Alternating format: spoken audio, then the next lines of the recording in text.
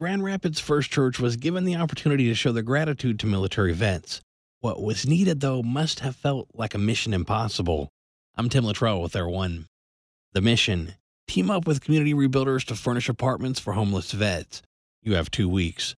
To accomplish this goal, collect at least $74,000 from your congregation and assemble 250 beds and sofas from IKEA. This message will self-destruct. Okay, so there was no self-destructing message, but community rebuilders did mail out a flyer desperately asking for help to make 21 homes move-in ready. The flyer was sent out to ministries throughout the city. Grand Rapids First Church was the only one that responded.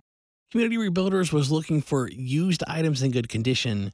Pastor Sam and Brenda tell AG News that they wanted to go above and beyond and bless the soldiers with brand new furniture. They took the $74,000 request to the members of their church, who responded by giving double $148,000. They then teamed up with superstores IKEA and Meijer to get what was needed in the tight window of time. Church members then worked day and night to set up the furniture. They finished with just hours to spare.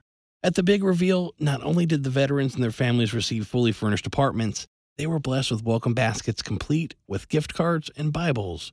Thanks for listening. I'm Tim Luttrell with Air One.